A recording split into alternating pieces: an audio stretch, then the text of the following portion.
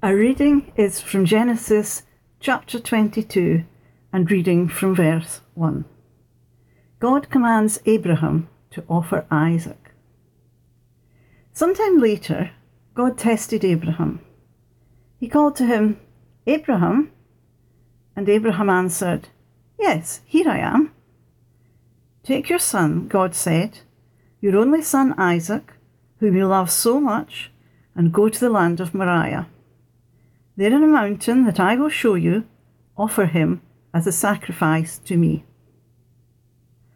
Early the next morning, Abraham cut some wood for the sacrifice, loaded his donkey, and took Isaac and 2 servants with him. They started out for the place that God had told him about. On the 3rd day, Abraham saw the place in the distance. Then he said to the servants, "Stay here with the donkey. The boy and I will go over there and worship, and then we will come back to you." Abraham made Isaac carry the wood for the sacrifice, and he himself carried a knife and live coals for starting the fire. As they walked along together, Isaac said, "Father?" He answered, "Yes, my son?" Isaac asked, "I see that you have the coals and the wood, but where is the lamb for the sacrifice?" Abraham answered, "God himself will provide one." And the 2 of them walked on together. When they came to the place which God had told him about, Abraham built an altar and arranged the wood on it. He tied up his son and placed him on the altar on top of the wood. Then he picked up the knife to kill him. But the angel of the Lord called to him from heaven, "Abraham, Abraham." He answered, "Yes, here I am." "Don't hurt the boy or do anything to him," he said. "Now I know that you honour and obey God, because you have not kept back your only son from him." Abraham looked round and saw a ram caught in a bush by its horns. He went and got it and offered it as a burnt offering instead of his son. Abraham named that place, "The Lord Provides." And even today people say, "On the Lord's mountain, he provides." This is the word of the Lord. Thanks be to God.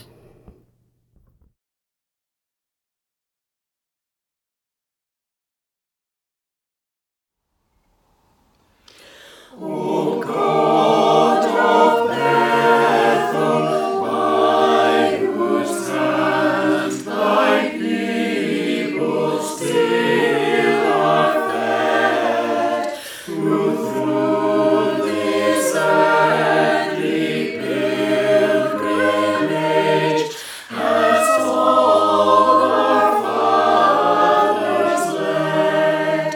Our vows, our prayers we now present before thy throne of grace.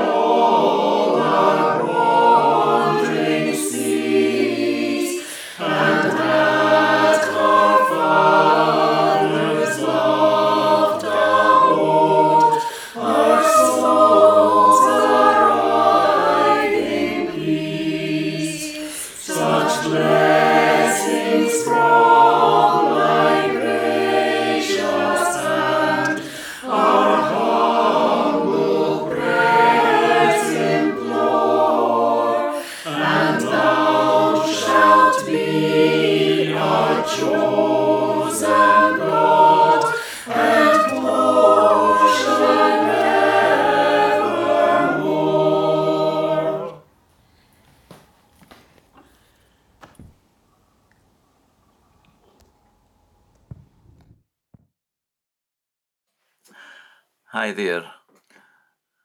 There's a story about Snoopy the dog, the little cartoon dog. And Snoopy's in a desert. He's busy digging away for buried Egyptian treasure. Hat in his head to keep off the sun, shovel in his hand, and he's having a ball. It's very exciting digging for treasure, he said. In fact, if I discover any valuable coins, it could be worth a fortune. All it takes is faith and patience. And then he has a sudden thought. But what if it occurs to you you're digging in the wrong desert? Digging for treasure in the wrong place. I find there's lots of treasure in the Bible, but the story of Abram and Isaac, I wouldn't have thought of as featuring amongst them. It's a very strange story, a very evocative story, a very colourful story, but does it really have anything to say to us in the 21st century? Is there any treasure in it for us? After all, it's a story about a father who's prepared to kill his own son because, and this is the strangest thing of all, because God had commanded him to do it. And he put his trust in God and was about to go ahead until, of course, the story has a good ending, except for the sheep that was caught in a fence and sacrificed instead. Isaac was spared. But we're told that Abram trusted God enough that he was willing to do that. Doesn't make any sense, does it? There's no treasure there for us, surely. Except, and I find with the Bible there's always a bit of an except if we put the story into the context of all that we're told about Abraham. Because we're told that Abram was a wandering nomad. He spent his life wandering around a relatively small country. He was an Aramean. And then one day he believed that God appeared to him or spoke to him and said, Abram, I'm calling you to become the father of a great nation. In fact, your descendants will be more numerous than the number of grains of sand on the seashore or the number of stars in the sky. And Abram believed him, trusted that this was going to be what would happen. God's promises would come to pass. And when God asked him to leave his country and go to another country that he was going to give him, where his descendants would become a nation living there, Abraham went out, trusting in God, not knowing where he was going. An unknown country, but he went in faith and obedience, and I suppose with patience that eventually God would fulfill his purposes. He went, in the words of Star Trek, boldly went where no man has gone before. And isn't that, in a sense, what he was doing in the story that we read this morning? The story of Abraham and Isaac, and about to sacrifice his own son because God had told him to do it. And he did it trusting that somehow God's loving purposes would still come to pass, even though he was being asked to do this terrible thing. And of course, God at the last moment intervened and told him not to do it. But he was prepared to go into the unknown in faith and patience, even if it meant that he would be cutting off the one source of becoming the father of many nations, the death of his own only legitimate son. Well, in a funny kind of way, there's maybe some treasure there for us. He boldly went where no man has gone before, in faith and obedience in the loving purposes of God. We're living in very uncertain times, aren't we? The whole world is living in uncertain times. None of us know what the future really will be like in a few months' time, in a year's time, even in several years' time. We're venturing into the unknown, but not with an awful lot of confidence. Oh yes, scientists all over the world are doing their best to find a vaccine as quickly as possible, but there's no absolute certainty that vaccine, any vaccine, will work. They're certainly trying to come up with medicines that might alleviate the effects of the virus, and that certainly would help a lot. And we're all doing our best, hopefully, to keep social distancing and keep the guidelines so that we can minimise the impact of COVID-19. But is there more that we can do than simply put our faith in human endeavour and patiently wait for something good to come of it? Well, that's really good in itself, but as somebody said to me the other day, maybe we could do with a bit more comfort if it's possible. And that's where the story of Abraham, I think, begins to yield some treasure.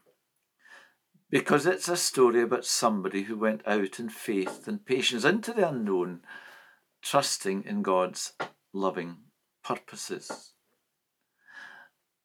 And perhaps we can do the same. We can do the same perhaps when we remember the words of Jesus. Come to me, all you who are heavy laden, and I will give you rest. Take my yoke upon you, for my yoke is easy and my burden is light.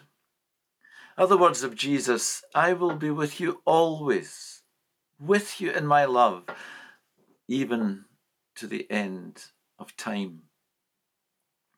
Words in the book of Revelation that are thought of as speaking about Jesus. Behold, I stand at the door and knock. If anyone hears my voice and opens the door, I will come in and I will have a meal with him or her. Or the words, very powerful words of the Apostle Paul, there is nothing in all creation, neither death nor life, nor things to come, neither principalities nor powers, nothing in all creation that will be able to separate us from the love of God in Christ Jesus our Lord, the one who gave everything for us. Yeah, maybe there is something there to cling on to. There's something there to give us faith and patience into the unknown.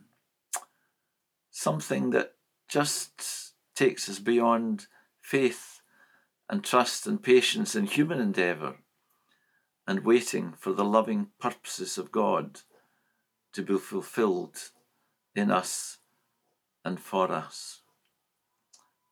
Have a good day.